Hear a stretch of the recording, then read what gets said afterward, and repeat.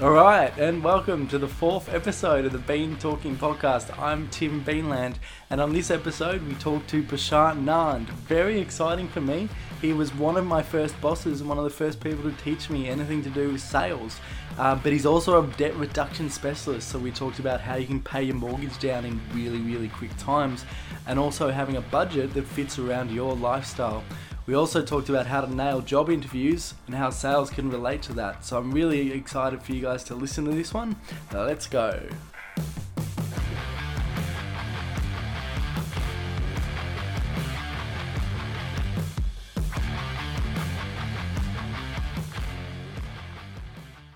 Prashant, thank you for being on, fourth guest.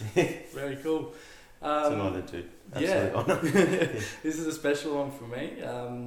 So debt reduction specialist, proud father, my past boss. So that would be my sum up of you. But for people that don't know who you are and that sort of thing, give us your introduction of yourself. Okay. I fell into finance in 2006 as a consultant. And when I say I fell into it, I literally fell into it. I had no idea how mortgages, finance, debt reduction works. But it was something that I was interested in learning more and more about. Mm-hmm. So when I started my journey, or going through the training, visiting clients, looking at the situation, I started realizing that, hang on, this is a huge area, not just for me learning and understanding how everything works, but a lot of people that I sat in front of, they did not have any idea either. So the downside to that was that a lot of banks were making huge profits out of it. And people did not understand how to manage their money better. So for me, it was a huge eye-opener, and throughout that journey, I've managed to help a lot of people pay down their debt, save money and interest. So, and you sort of went through that journey with me, seeing what happens with the mortgage side and what the banks get up to. Yeah. So I've seen a bit of a play of that at the moment. We'll get into that. Yeah, sure. Yeah. So I enjoy helping people. I guess that's the big. That was the big pull to it. Correct. Was the fact that you could go into a home and really see where somebody's life is heading through their finances, what they want to do, but there's this discrepancy between what's actually happening and what they can. Reality of the situation. And what can be achieved, and there is a wide gap. And a lot of people, I guess, just leave it saying, okay, this is the way it's meant to be, but if they continue down that track, like you said, it's not going to end. I want a lot of people. You've told me this story in the past, almost the first time you sat in front of a couple. Yes. Tea was spilt due to the shock. Yeah, coffee. Coffee was spilt due to the shock. Can you take me into that moment? I'll never forget it. And that story, So I've been in this couple's home probably for about 15 minutes, and I had a lot of resistance from the lady. And rightfully so. You've got a complete stranger coming into your house, sitting down, asking to look at your mortgage statements, to do an analysis on it, to look at ways to help you pay your mortgage off better, faster, and save you money and interest. And this lady was absolutely, not only cynical, but she was skeptical every question under the sun, and this is probably the first 15 minutes. Yeah, fair. So I was patient. I said, "Yep, no problem." And the husband said, "Yep, let's just get on with it. Show me what you've got." But so we went through probably 40 minutes of going around in circles, and then by the time we started the presentation, they started to listen. 10 minutes into it, I've shown them how much money they've paid into their loan, and it was $148,000. So you still remember the figures? I'll never forget. $148,000 that they paid into their loan, and that was over 7 years, and their mortgage only came down like $10,000 if they were lucky.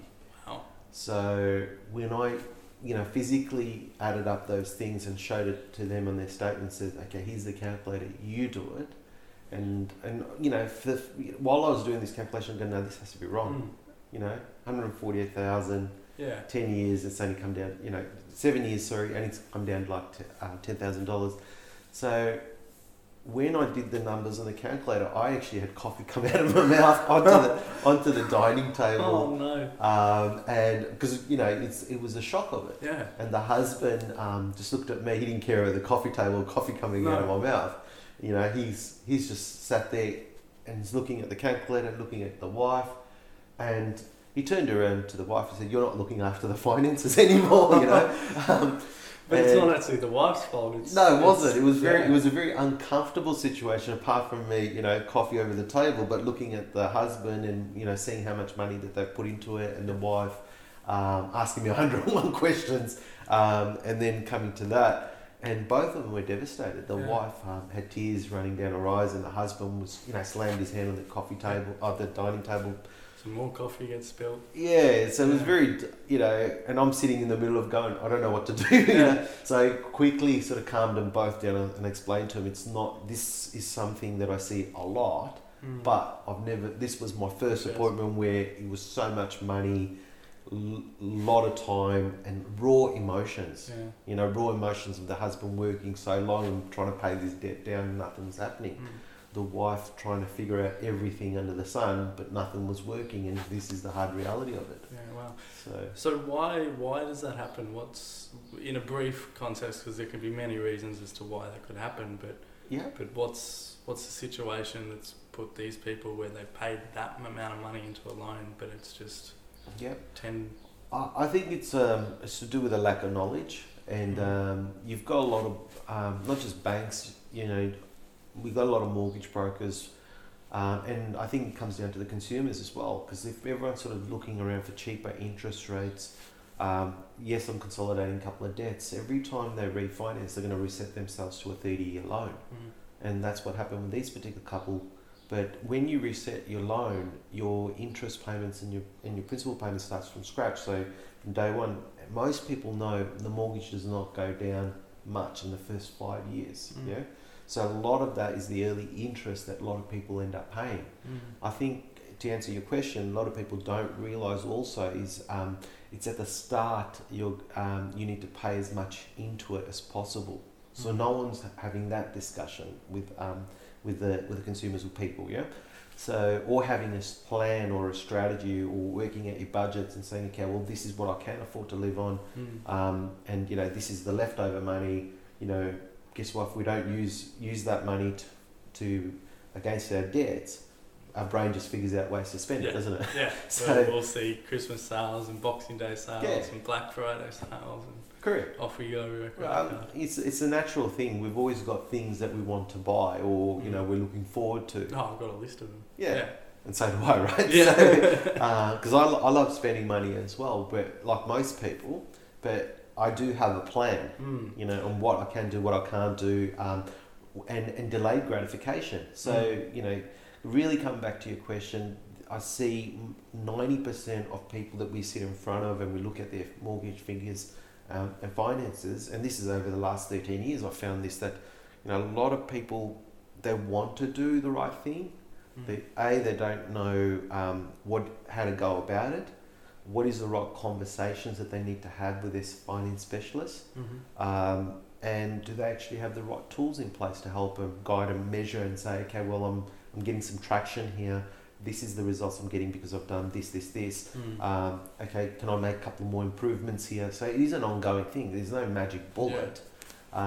So that's where I'll work more closely, and you've got to have that pain, because once you have that pain of saying, okay, well, this is not working, I'm sick of paying all this money to the banks and interest, people, have to come to their own realisation that this is the money that they could have been redirecting towards their family or doing things that they want to do. Yeah. So, actually talking on that pain, it's a bit of a pain word, is budget. Yes, we don't like it as Australians. As humans, I don't think we like it, and I've been wanting to prepare a budget for myself, but been putting it off, because it's this word that we think a budget is restricting us, but in terms of the practicality, I've heard you say a budget is what actually sets you free. Yes. Because once you know, do you have a process of a budget? Is there a rule that you like to take? I mean, everybody has theirs, a third rule. Or, yeah. Oh, there's do you have many, like I've coming across in that 13 years, I've never seen a generic client. You know, the same type of budget, same, you know, income coming in. It just doesn't happen. So everyone's got different incomes, different living expenses, different lifestyles. Yeah. So realistically, I talk to people and do what you love doing. You know, if it's spending time with the kids or kids' education, you know, I've got a friend of mine that loves cars. You know, he loves spending money in cars. So I say, okay, well, we're going to build all this budget and all the expenditure around that. Yeah, because I don't want to take that away from him. Then it makes it very painful. Saying I'm working, but I can't have the things that I want. You know, you're not going to maintain that, are you? So I look at all those things, and then I build the expenditure around my clients, and then I have the realistic conversations about, okay, well, if you're running in deficit, you know, no one can build a plan or a strategy around that. No. So what are some of the areas that we're overspending on that we don't need to? A couple of good ones that come up all the time is, you know, your mobile phones, your Telstra bills, or your internet. You know, because there's better packages out there, so you got to go out and renegotiate those. You know, I did this for a client recently. It was like $7,000 per annum, like is what we were looking at, just saving just by renegotiating some of these utilities or you know fixed contracts and plans that they were on. So, but that doesn't, things that people forget about. Set and forget type direct debits. Those are very common. So, you know, I think the average is around the 6,000 that can be just saved just by doing that. So it does take a little bit of focus that you need to do that, but getting a specialist in to do that, you know, because no emotions tied to it. It's just, okay, well, we're there to save you money. This is some of the things, and we can have that discussion. Do you want to get rid of this, or do you want to reduce this? Because I remember when working with you, you'd sometimes factor in people's cigarettes and even down to that micro level, because it's almost like a diet. You can't go out there and start eating kale and salad straight away. Yes, that's right. Right? Or else you're going to go and binge on chocolate 2 weeks later. Correct, yeah. Same thing with budget. Very much the same, Yeah. Very much the same.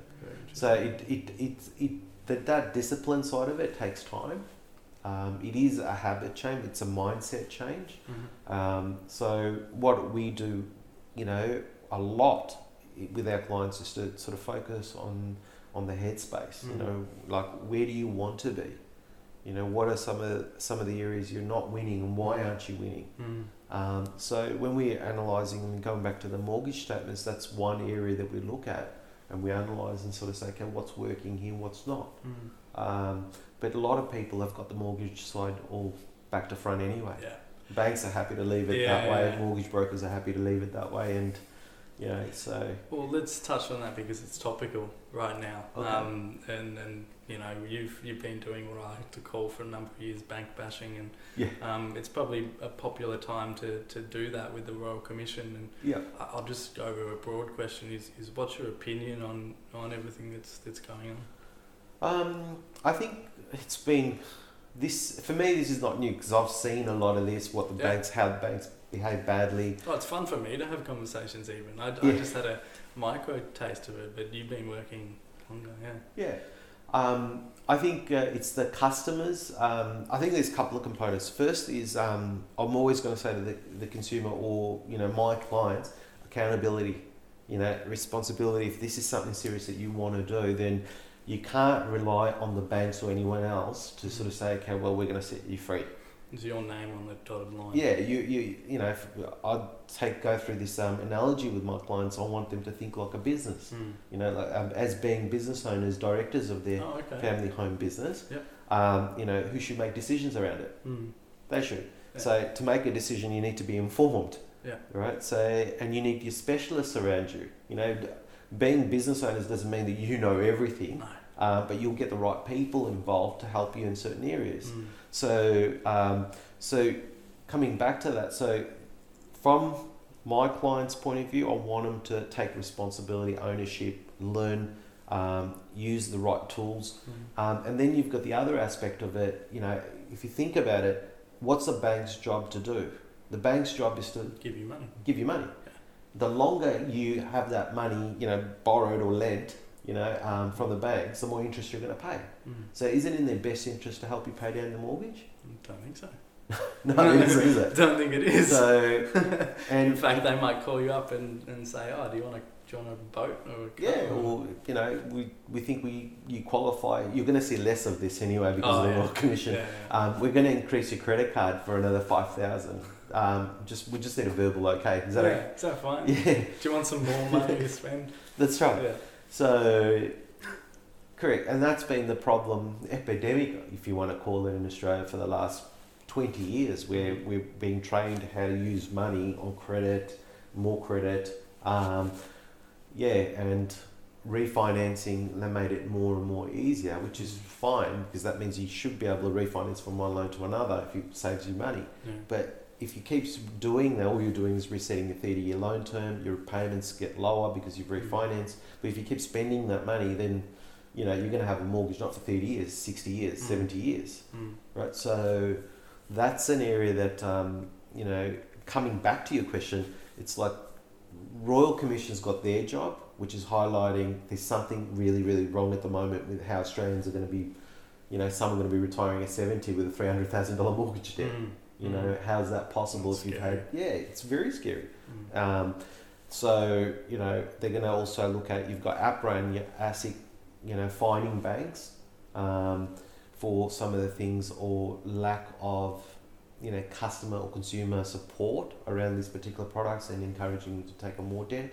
I think we also have to sort of recognise, and I'm not seeing much of this in the media, is where no one's sort of asking the consumers why aren't you doing something about it? No one's taking responsibility in that area. Why did you take on? You could always say, no, I don't want my credit card increase. I want my credit card closed. Or reduce my limit. I don't need a $10,000 credit card with a zero balance on it. I'll be happy with 1,000. How many times has a consumer rang the bank and asked them and said, look, can you help me? And I love this question. Can you help me or show me a way to pay off my mortgage in under 10 years? And what do you think the bank would say to that? I don't know. I think that's a good exercise for a lot of people. Go and do it if you're listening. Go do it. Ring up your bank. So the short answer, do it anyway, but I think the short answer anyone can tell you is just pay more into it. How do you pay more into it with the cost of living being so high? So that's another factor, So the Royal Commissions, you've got consumers not taking responsibility or ownership of it. You've got marketing out of control saying buy this. And cheap rate. Cheap. Or we'll finance all interest free. And we've been on this credit binge for the last 20 years where our generation, younger generation, we're just so used to being debt or money. We've just got no accountability side of it. So I think it's a number of things, not just one, that needs to be addressed and out there. So, I can't help the economy and everyone out there as much as I love to help people. But when I sit down with my clients, these are the conversations that I sort of have to bring home. And if people don't sort of understand or take, they're not going to take this responsibility on or ownership on, then I can't work with them because, it's a losing battle. So I find a lot of my clients that do understand these things, they kind of know these things. So the fact that we're having these conversations, we're not talking about an interest rate. We don't care about what bank the loan's with. We're talking about what you're going to be doing in the next 5 years, 10 years, 15, 20 years. When do you want to retire? Practical stuff. That actually means something. Correct, yeah. Rather than, what's the price? Correct. And we always get asked that question, what's the cheapest interest rate you get? We just sort of brush it off because we don't care. The reason why we don't care... Why is... So it's marketed... cheapest rate. Why is the cheapest rate not necessarily... because no one's got control over the... I don't have control of the interest rate, so I might get you the cheapest rate right now. But 3 months later, whatever lender decides to put it up, it's going to go up. We've just had a situation last week where 3 of the major banks, right, and they just put up the interest rates up outside of the RBA cycle. And their explanation was because of raise of funding. So I've seen that rate because of raise of funding on the overseas market as an answer for the last 5 years. Every time they've bumped up the rate. So can someone with a higher rate hypothetically pay off a loan quicker than someone with a lower rate? Yeah, I've seen it done plenty of times. Yeah, by having the right strategy and efficiency built in there. And you may say, well, efficiency, cheaper rate is always going to be better. But I've seen someone on 6% pay off their loan much faster than someone that's been on 4%. Yeah. They're more happier for it. That's one of those cool little secrets of the industry, I think. Yes. Yeah. It is, yeah. And not a lot of people know it. And when I was younger, working with you and trying to explain to my friends and family that rate isn't the thing, it was a very hard conversation to have. Yeah, because we're all programmed. Yeah. You may be at a barbecue and you may say, well, what's your interest rate? I'm looking at refinancing. What's the cheapest rate we can get out there? And someone will say, I've got 3.5. Yeah. That's based on them and their situation, based on how much equity they've got. Yeah. And you know what? It's probably not 3.5. It's something that they think it's 3.5, which was 3.5 2 years ago. Yeah, it's closer to 4%. I remember sitting down with my accountant, and he's pretty sharp. He's across the board with a lot of things. And I said, did you know that the AMP put up their rates? He's like, I'm with AMP, and I'm going, yeah, I know. Did you know? He goes, no. So I go, check what your interest rate is. Wow. So he looked it up right there on the telephone, and he's like, and it was like, these bastards. These bastards put it up, and I didn't even get a letter, no confirmation. Thanks for letting me know. Wow. Yeah. So that's not a strategy. That's the reason why we don't care about we do look for cheap rates, and but we look at the overall what's the right product and what's the right service for our clients, to get them 5 years, pay down the debt, or the wife is minimizing her income or reducing income because she wants to spend more time with the family, health reasons, whatever these things are. We have those conversations because we're trying to build. What we do is we build a finance around the clients. Yeah. Where you walk into a branch or you engage with most mortgage brokers or banks, you're talking about like a pretty generic type of product. And I do want to sort of add this as well, Tim. If you look at your pro packs, your professional packages, they're all the same. The difference is I guess they'll start you off on 5.5% on a professional, and then they'll discount 0.6 off it because you're paying $395 per year. But you add 395 times 10, 10 years annually. That's fees that you're paying for a professional package to get a discount, and you'll get a 0.6 discount or 0.8 discount or 0.9 discount. But then if you go to some of the non-bank lenders, which is much cheaper, you're starting much lower anyway. They start at very low rates, and if you structure, a no-frills account type of setup, you're getting much more better advantages there, than saying. And the reason why these professional packages have been handed around so much is because you're a professional. It's made to for you. Yeah, it's marketed like, you're a professional. Here's a professional package, and that gives you this. Yeah, and you're a little bit higher status, so the ego comes into it. Yeah. But how do you like? 2/3 of people that I sit down and are sitting around with these pro packs, professional packages, and they don't know how to use them, and they're paying all these annual fees, just not getting the value of it. Correct. And that comes back to knowing what you have and So sometimes with the professional packages, yes, it works out cheaper if you've got more stuff with them. If you've got self-managed super, you've got multiple investment properties, you've got there's a place for them in there. But if you don't need all that, you've just got a basic home loan and you're just trying to pay that down. You don't need to go to this extravagant $395 annual fees, and you get the slightly the rates are higher anyway. So you can say I'm with a Westpac, I'm with an ANZ. I think there was brand.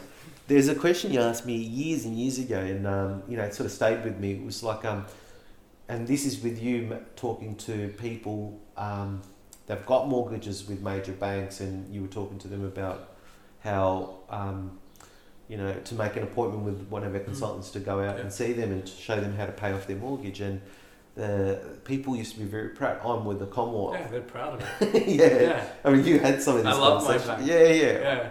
And I think I used to ask me, how do you deal with it? I used to say, well, do you love your bank more than your family? Or your bank loves you too. And that's right. And you know, you are not, you know, your banks, the banks are not, you're not clients of the banks. The shareholders are yeah. So, you know, they are working for their shareholders. They're not working for you. You're just an account. And the longer you have, you know, the debts or mortgages or personal loans with them, you know, yeah, they're very happy with you. You know, so, yeah. Very cool. I want to delve into a little bit of the psychology of yourself. So you've started My Family Finance, and, Yes. and it's been going for a while now. And Yes. I just want to ask why. Yeah, you asked me this before. Yeah, I've asked you a number of times, but yeah, why? Well, when I first got into it, I saw this problem where the lack of education, you know, people are not working, you know, it's from a consulting point of view. I like working with my clients to sort of say, okay, well, this is where you are, this is what's happening, and pulling their mortgages apart and really understanding what would people like to, you know, take the mortgages out of it, but what would you like What's as a person? as a family? What are you guys trying to achieve? And I've for me, it's always been I've always been good at that, finding out what people want. Friends, family, anybody. Yeah, you know, you're a guy when you're growing up. You could get things. Yeah. If they said, "Oh, look, I'm stuck here. Can you help me with this?" Yeah, I think I know a guy. Let me speak to him and try, you know, and I'll connect the dots. Yeah. So it's very much the same thing. It's solutions, problem solving. It just happens that mortgages. You know, the mortgage side of it, or the planning side of it, the strategy side of it, I can do so much out there for people, and that's just, and it also goes to say there's so much of people that don't know, you know, and that's why it's costing them thousands. So it's the opportunities lost to educate. Yeah, so I love families, kids. You know, I want people to do better. Yeah. I want husband and wife to, you know, communicate properly to each other. Yeah. I want the kids to grow up in a good, safe environment. You know, in a good family environment. I don't want them to grow up in a toxic environment. And you know, personally, my family's never been like that. You know, we've always been supportive. We grew up in West Sunshine. It was one of the roughest neighbourhoods back those years. So we learnt a lot of things very early, what's important, what's the right thing to do. So, you know, so coming back to families, I never want to see, you know, people fighting over money. Yeah. You know? Going back to the coffee situation. Yeah. Yeah. So as a business owner, you would have learnt a lot of lessons over the time, and for anyone starting a business, what I guess would you say has been your number one lesson for running a business at this time? Ownership. Yeah. Okay. Ownership. Because being a business owner, everything's on you. The buck stops with you. You know, your development or your growth or your business planning, training, mentoring, everything's on you. So you have to grow as a person, and put yourself in front of these challenges. There's no shying away from it. You know, so it's some people think it's as easy as just hiring a specialist. Yeah, it is. But you still have to work with that specialist. Yeah. You need to train them up. Yeah, train them up, or give them, saying, here's the vision, this is what I'm trying to do, can you do this? Is this specialist the right fit for me? You know, we've gone through a number of marketing companies, you know, and that was just, you know. Yeah, I've been on phone calls with you going, you need to fire them. Yeah, that's right. Correct. But, you know, the current marketing company, they're very new to this, and I like working with them because they're very honest. Yeah. You know, I keep saying that. They're very honest, they're very upfront, and if they don't know, they say, well, Prashant, we don't know. Yeah. And I'm like, you know what, that's great, let's go find out together. Yeah. You know, so, and, you know, it comes down to attitude. So, for me, I have to have that positive attitude, problem solving.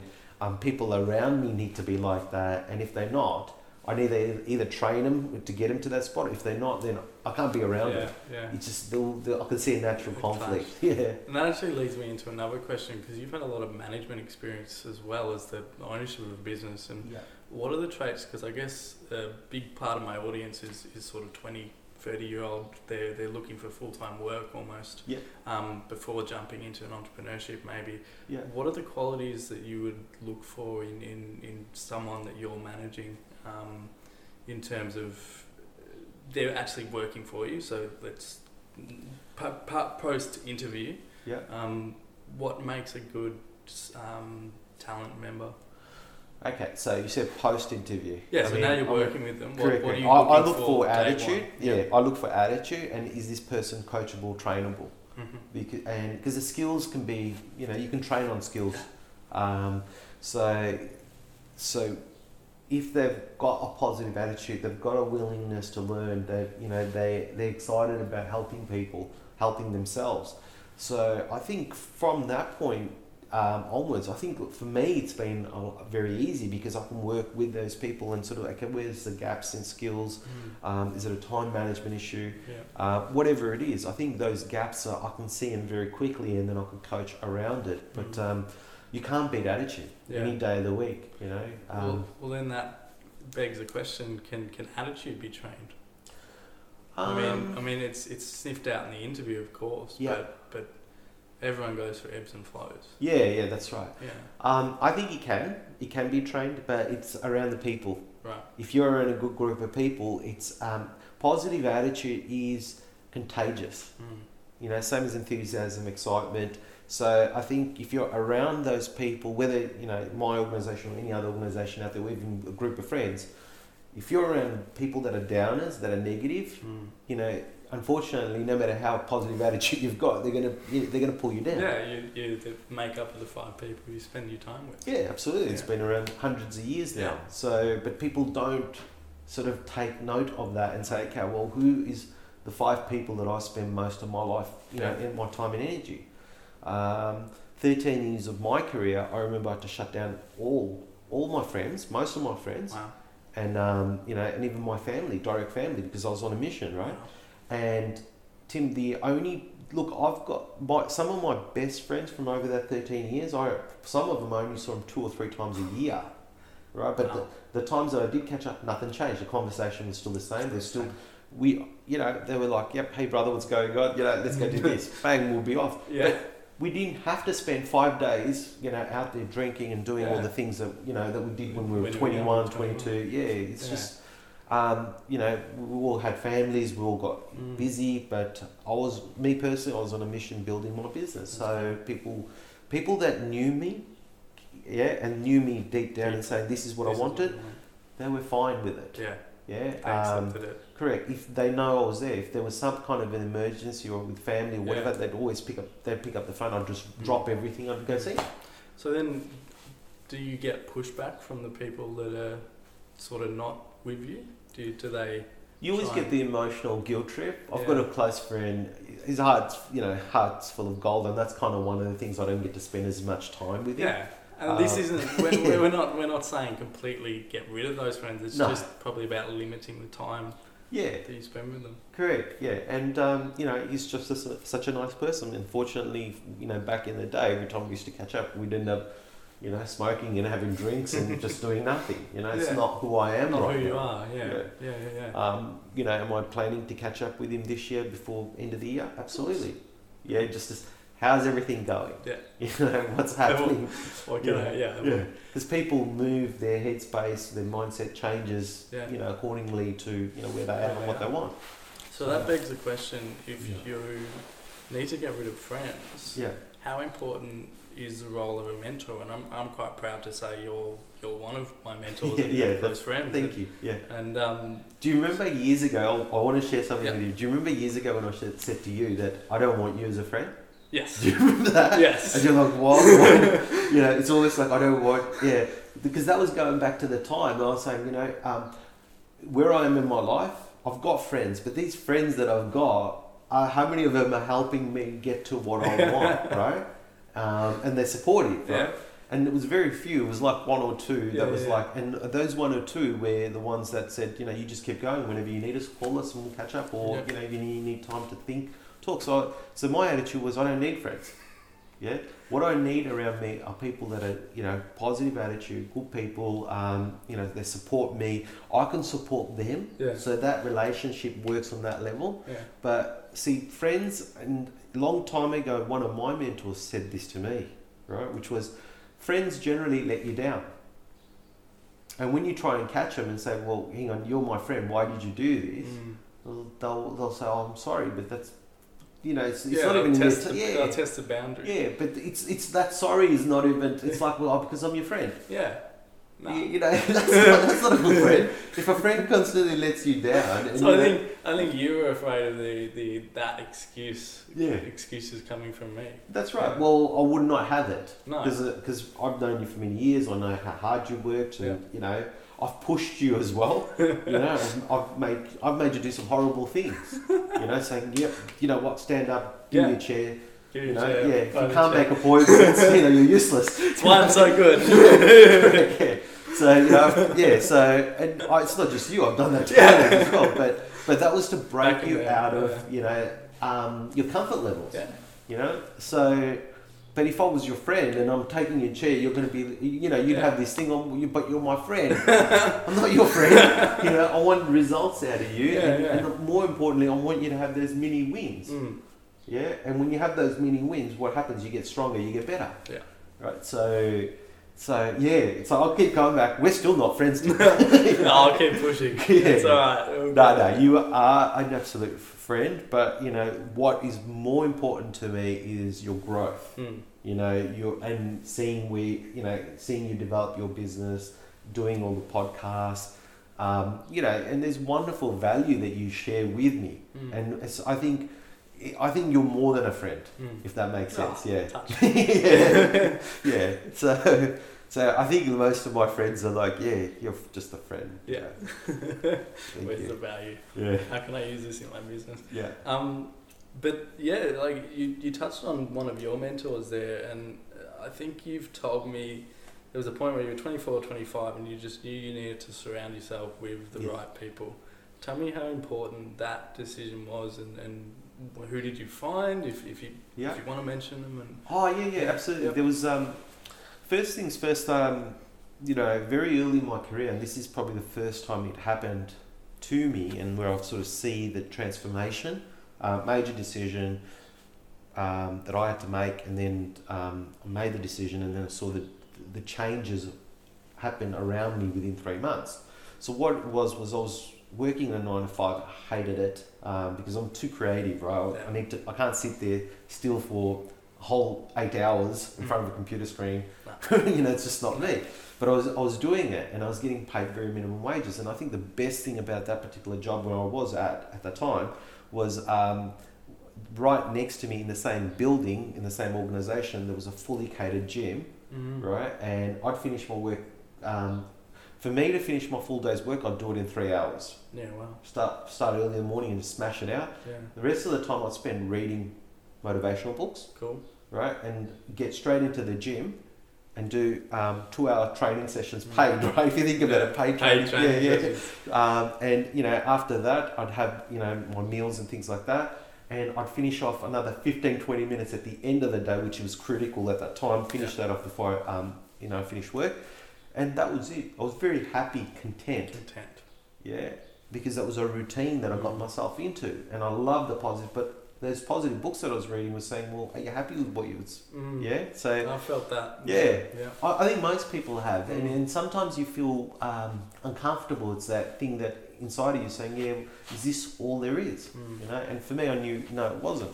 So I spoke to my missus and I said, "Look, I'm going to quit." And she's like, why? Why? Because I said, we need to get more serious about income goals. We wanted to build a house. We wanted to start a family. We were newlyweds at that time. So she was working 9 to 5 hours. And both of them, I think for her, it was more of a negative environment, going to work and seeing people bitch, whinge, gossip, and she'd come home and sometimes she'd be scratching her head going, I'm going nuts here. And I said, okay, leave it with me. Yeah. So for me, one of the goals was to get her out of her job. Great. And that can give you a level of motivation that's higher than yourself. Yeah, that's right. It was selfless. Yeah. right? But having said that, I'm also very selfish, right? So one of the things was I wanted to have control over my income.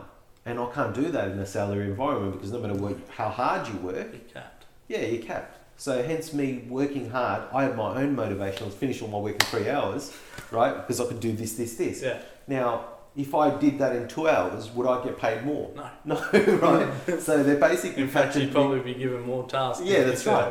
Correct. Completed. So this 9 to 5 environment, they captured me from something like 7:30 to 3 o'clock, and I couldn't...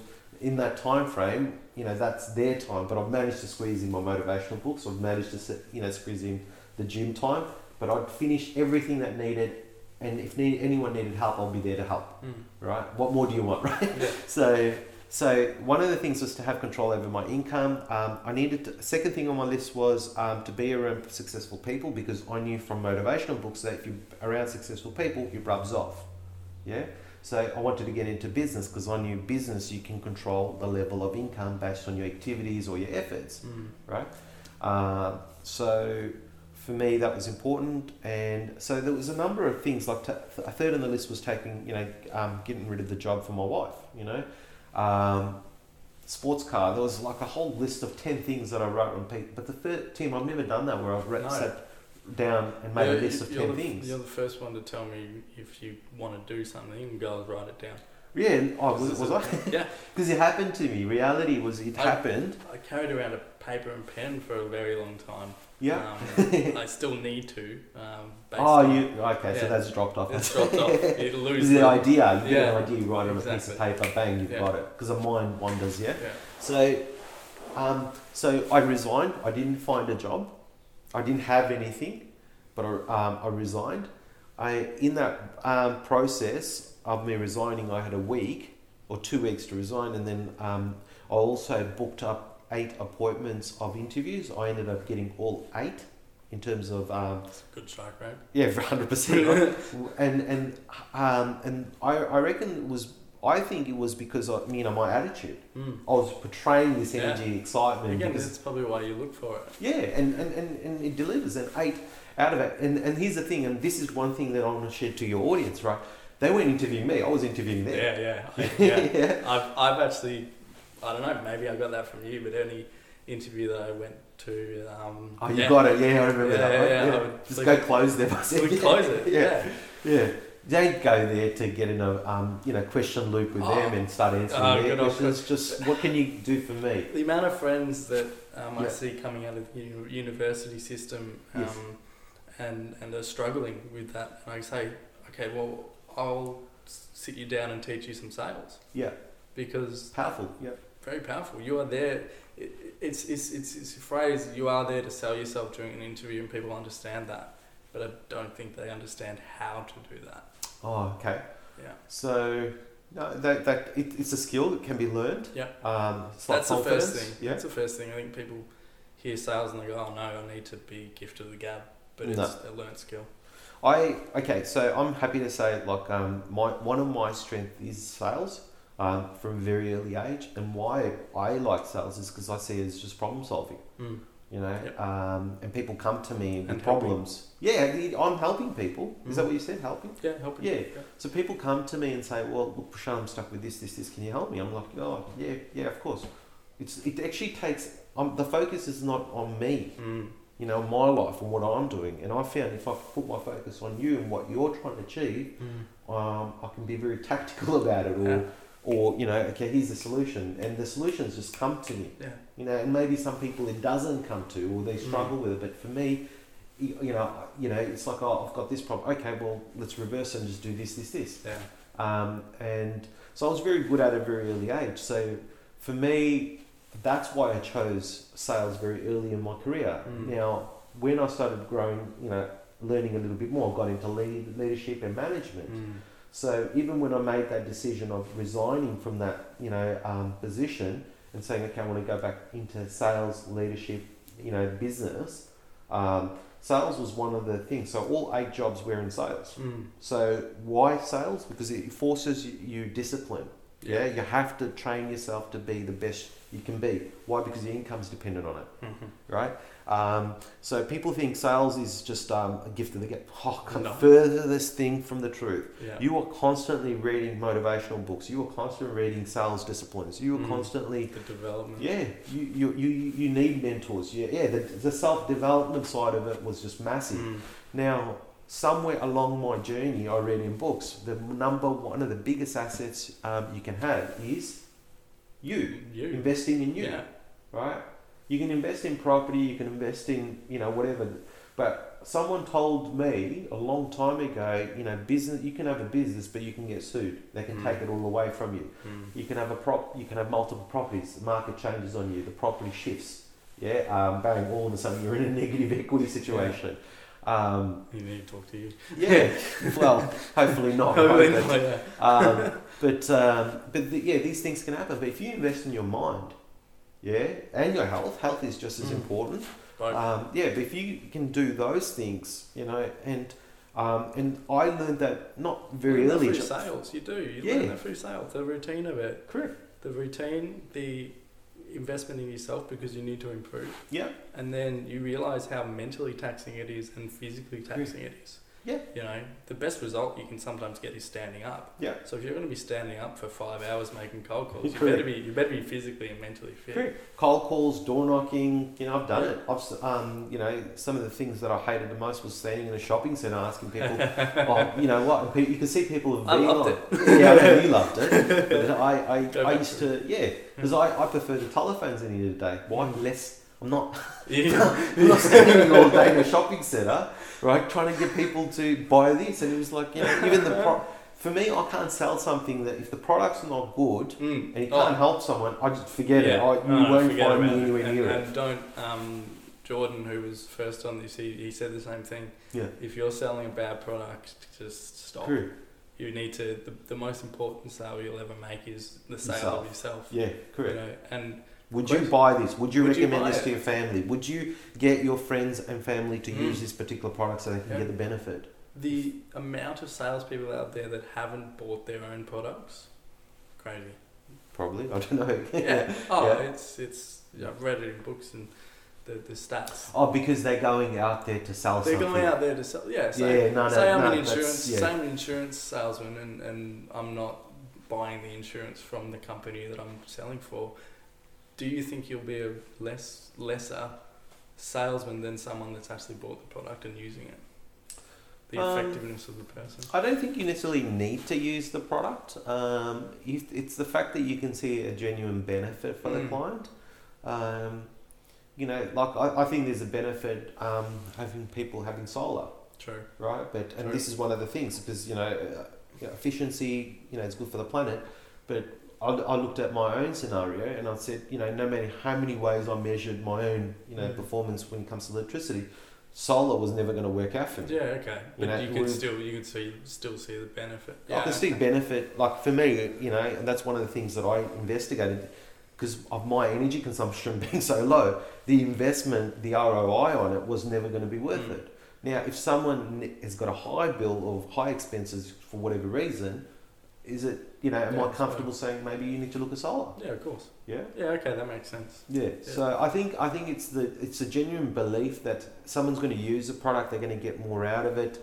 Obviously, you need to use the product or, have experience in it. So, but I don't necessarily think you need that particular product. That comes in with training. Yeah. Now, we digressed a little bit because we were talking about, the importance of sales. And I think to your audience, that is one area that, Thank you for going back to it. It's you'll find most business people are naturally salespeople in the background. Why? Because, they've had to solve this, sell someone a concept and saying this is where the company or the vision's going. They're not only have to solve themselves, they're going to sell other people on their journey, their vision. Yeah. And that's where good leaders come in as well. Yeah. Some managements can say, well, if you do this, you're going to get a pay rise. If you don't do this, you're going to get fired. Right? So I can say that's a form of a sale as well, because you have to buy into saying, well, if I do this, I can get the bonus. You choose, right? So what I've found over the years is, sales is effective communication, but a lot of people have got this hang up about, oh, they're going to just flog me something, sell me something, they're going to sell me something that I don't need, they're going to waste my time. So if people are sort of wasting all this energy on things that may not even happen, you know, they've already painted a picture of, he's a salesman, you know, that's going to sell me something. I remember I said to you not long ago, it's very important that you are nice to salespeople. Conversation on the phone. Correct. It was because if you're nice to a salesperson and they like working with you, and this is where the sale normally happens. If they like you, you like them. There's a very good chance there's something of value that's going to be, you know, or you know, and that's what a sale is to me. Enthusiasm, excitement. You know, I'm excited about something that can actually help you, and you buy into it and say, "Yeah, fantastic, we'll see this." You know, that's where a sale's been made. So it's communication is number one. So I remember someone asked me to do a training session at how do you win every interview? You know, it was through a Rotary group because I spent a little bit of time with Rotary, and they said, okay, well, and I was asked to jump on the stage and just someone asked that question: how do you deal, or how do you engage on that level? You know, so I think quality questions important. Find out about what what the company stands for, who's going to interview. That's very important. You. And when I went for my 8 jobs and I got all 8, right, they were all in sales. I was in one of them. I found one guy. He had tick tick tick. He had money. You know, everything. Development was there, but the guy was so arrogant. So when I was and he was the owner of the business, and I was looking at it going, do I want to become this person? No. So everything on my list of questions that I sort of had in my mental, you know, tick box, but the arrogance thing just, you know, broke it. You know, said no, I don't want to become this person. The one that role that I did take, which was a consulting role that, you know, sort of I did for close to 10 years. That I got the most out of it was the sales manager at the time was very, very sharp. He took a genuine interest in me, my family. He wanted to know exactly where I am, because he knew the journey ahead was not going to be easy. No. I've had to, you know, to sort of say no to friends, family, work 6 days straight, 7 days in some cases, and some of these days were 12-hour days. I'll be driving all over Melbourne. You know, and there was times where, you know, we used to do country trips, and when I say country, we used, you know, a group of 10 consultants would just jump in our cars and we'd go to Dubbo, Orange, you know, for 2 weeks away from our families, and we're going for it, you know. So mental toughness. When he was interviewing me, he's like, okay, can I groom this person up to be this? You know, I think anyone that's interviewing, and I've been both sides of the fence, that if you're interviewing for a role, it should be about how do I make this person better than I am. And that you should almost be scared when you're interviewing that this person is going to be better than you. Well, should you be scared? Well, I don't think so. I don't know where I got that from. No, because some are. You're right. Because some interviews, they've got their own thing, ego. You know that if he's better than me, then I may lose my job. And some managers can be like that. But having said that, I've come across some fantastic managers and people that, you know, they are always training you to be better than them, because you know if they create more of you, they just go up the level. And it's almost like in a sports context where you've got a first team and a second team, but the second team players are pushing for selection. It's going to make the first people a lot better as well. Absolutely. So so you know, look at where you're spending your time, and this is directly to your audience, because, you know, and I'm talking from experience. I'm a lot older than you two. The grey hairs and show, but you know, be tactical about it. You know, be around people that are successful in the industries or things that you want to become. Be around them. Do things. Don't just follow them around. Do things. Get them to set you tasks. One of the things I learned recently, and you know, because you're always learning, and it was we were talking about mentors. You know, it's very hard to find a mentor that's got everything. So you got to pick. Okay, this mentor is good for these 3-4 things. I've got a spiritual mentor, right? Completely different from business and all the different. You know, I've got a mentor that's sort of, you know, health. You know, he's very focused on health. But it's very hard to sort of go, okay, here's your family, there's your wealth, the money side of it, and then you've got your health and fitness, and then you've got your spiritual. I need to be more balanced, because I know me personally, I'm very aggressive or very one area or the other. So I'm learning how to sort of condense them down now and sort of become more balanced and then grow from there. Or, in the past 5 years, I've been very work dedicated. Yep. So my family time and friend time is low. Yeah. My wealth has been high because of all the activities. Yeah. Right? But my health. Yeah. How much time am I putting towards my health and fitness? Very little as well.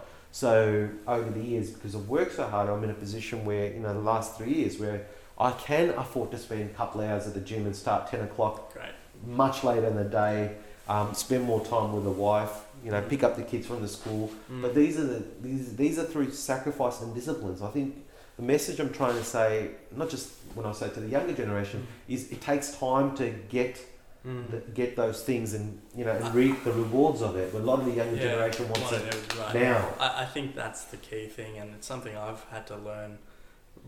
Is things worth having will take time and effort. Yes. Anything that's worth having, those two things. If it's going to be a quick win, sure, it'll happen, but it's not going to be as fulfilling as something that will take time and effort. Yes. Yeah. You enjoy it more. Gratification. It's like hard work. You've worked to get to that, and I've learned when I was younger, and this is me why I got into finance, because I had no clue about finance. So go and learn about it. Yeah. So after making the mistakes, right? I think before I even sort of started switching on to finance and understanding how lending, mortgages, personal loans, credit cards, all these things work. I mean, I already had bought 3 cars through finance. So I want it now. Yeah, I made good money, but then I just went out and bought it. And you know what? I didn't look after them. Yeah. I didn't know how to look after these cars. Yeah. I set myself the Audi S5 that I've got. That was a goal between me and my mentor. He wanted a yacht. Yeah. Right? So I said, okay, well, let's help you get your yacht. Right? And they'll help you you help me get this nice sports car, right? And he got his yacht, and I got my sports car. I remember it being on the website. Yeah, that's right. And then 2 years later, he goes, I need a bigger yacht. So he got the bigger one. He got the ocean going one, because we all start with this little one, and work your way up. So Paul's been a fantastic mentor. So thank you, Paul. You've taught me a lot. If you're watching us. Yeah, you probably would be. What's Prashant doing? What's he up to? So but that's what life's about. That's it. Overcoming our challenges, or these areas that we want to develop and get better at. I've seen you develop over so many years. From picking up the phone. If you can remember, for your first time, I had to force you to pick up the phone and make that phone call. Second time, third time, fourth time. Was it still uncomfortable? Yeah, a little bit. Yeah. Yeah, but then the more you do it, the easier it gets. Yeah. Confidence is came by doing. Correct. Yeah. I hated the phone calls. I remember, and I've got to share this. Phone. One of my trainers, sales trainers at the time, her name was Karen, and she goes, okay, so your presentation skills are fantastic. People can really see that you want to help them. You've got this really, really nice excitement, and energy about you. And I thought that was fantastic. But Karen, but what? She goes, you suck on the telephone. You just. That's amazing, because you're probably one of the best people on the telephone that I know. I'll share this. And I remember the third day into it, I was making phone calls. She just said, just get up, get out. And she said, just leave the building. And she said, go downstairs. And back then I used to smoke, and I got downstairs, I had one smoke, second smoke, third smoke, and I was like, what's going on with me? Is this the end? I'm good at this. I want to keep doing this sales role. I like helping people. I want to get out there, but if I can't make appointments on the telephone, it's not going to work. And so I remember she kicking me out of there. She goes, "Nah, get up. You're crap. You're shit at this. Get out." This is back in the 90s when you could do that stuff. That's right. When there was no such thing as politically correctness. And you know what? I respect this lady. She did the best things. It's brutal honesty. Yeah, brutal honesty. And then she came and got me from downstairs. She goes, "Have you had enough of your smokes? Get up here." And then she took me upstairs, and in front of my desk, she had this little piece of paper with a smiley face. She goes, "Right, basics. Dial, dial, Prashant, dial, pick up the phone and dial, look at the picture, the smiley face, right? Put a smile on your face and speak to the people. Just speak to them. Yeah. First call, second call, was still uncomfortable. A week into it, still uncomfortable. But I had to find something I liked about the phones.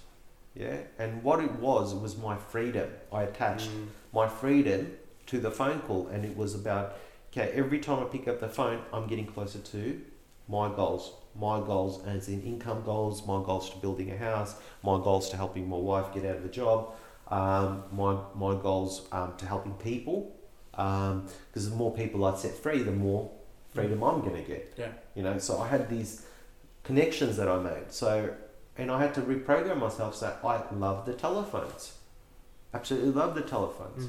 You know, and every time I pick up the phone, you know, do I still get annoyed on the telephones? Or people no contacts, or you're spending, 2-3 hours ringing people and no one picks up the phone, or people pick up the phone and they lie to you.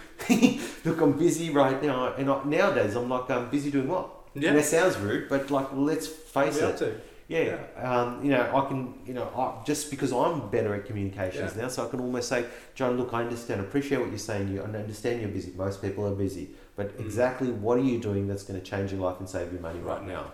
Bang. Step back. Okay, John, what we need to do is this. We need it, Yeah, we need to make a time so we can sit down, work out ways to help you save money or whatever. Yeah. Awesome. And if John, let me explain something to you. I understand most people are busy. They're busy because of everyone's at them, right? Yeah, do you agree? Yeah, great. Yeah. So if I can give you more time, is that something you'd be interested in? Oh. Yeah. Asking a question. Yeah.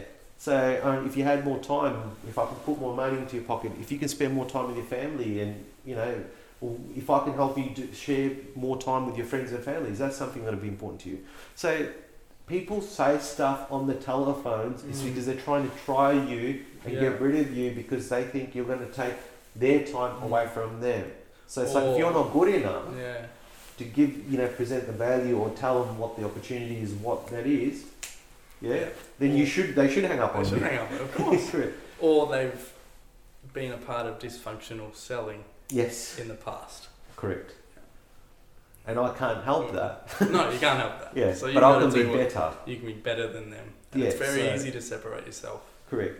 So even with, to your audience, people that, you may not want to get into sales, but you may want to be an effective communicator. So those are the things that you need to put yourself in front of to challenge yourself so you can get better and better. What are some resources, I guess, for people to? Is there books? Is there what? Tapes, CDs, books. Be around people that are doing it because it rubs off. I mean, believe it or not, there's times where I've got energy from you, just listening to you on the telephones, making appointments, or talking to people, and we're side by side, or I'm standing around you, or I'm standing around another consultant, and I'm like listening to them, and you can see that they're really genuinely trying to help save someone money, or trying to present an opportunity. So that's an area that I've got energy from, and say I've learned stuff. I've never handled an objection or a concern that way. Practical is always best. I learn from doing, but I also, I'm a sponge. I love reading this stuff, because it's the industry that I choose to dominate. And I think another takeaway for your audience as well, Tim, is anything that you're going to do, any audience, be in the top 5%. Yeah, just make that. Be good at it. Yeah, be exceptional at it. Exceptional. Yeah, because when you said good, it reminded me of something else. Tony Robbins. Just because you're good in an industry doesn't mean you're going to dominate. You have to be exceptional. Yeah, cool. Yeah, I think that's that's a good way to. That's a good ending note. So, I just want to ask for anyone who's interested in connecting with you or looking at more of your content, where's the best place to reach out to Prashant Nand? myfamilyfinance.com.au. Go to the website. You'll get information about me, about what we do, our services. I think the most important thing I want to share with everyone, and as a takeaway at the end of this podcast, is more or less, be you. Just tell us honestly what you're after. you know, and this is what's important to you. Because as soon as you do that, for me, if I'm working with you or one of my consultants are working with you or any of my staff members, we automatically get triggered to say, okay, how do we help this person? Yeah.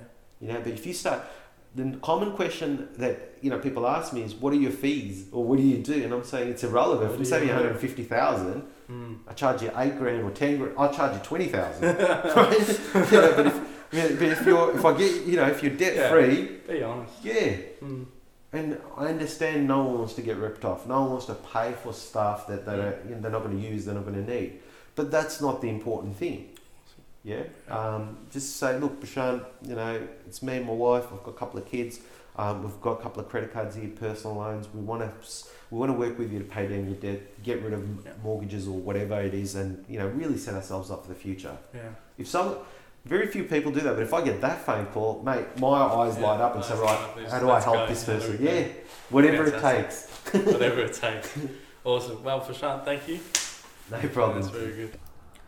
Alright, that was episode 4 with Prashant Nand. I hope you guys got some real value there in terms of finance, budgeting, life, interviews and mortgages. He really inspires me with what he does, so I implore you to go back and follow him through those channels. What I'd love for you to do now is follow us on Facebook, Instagram, Twitter, LinkedIn. You can even email me if you've got some questions at tim@beantalking.com.au. Would love to hear from you. Apart from that, I'll see you in episode 5. Really looking forward to that one.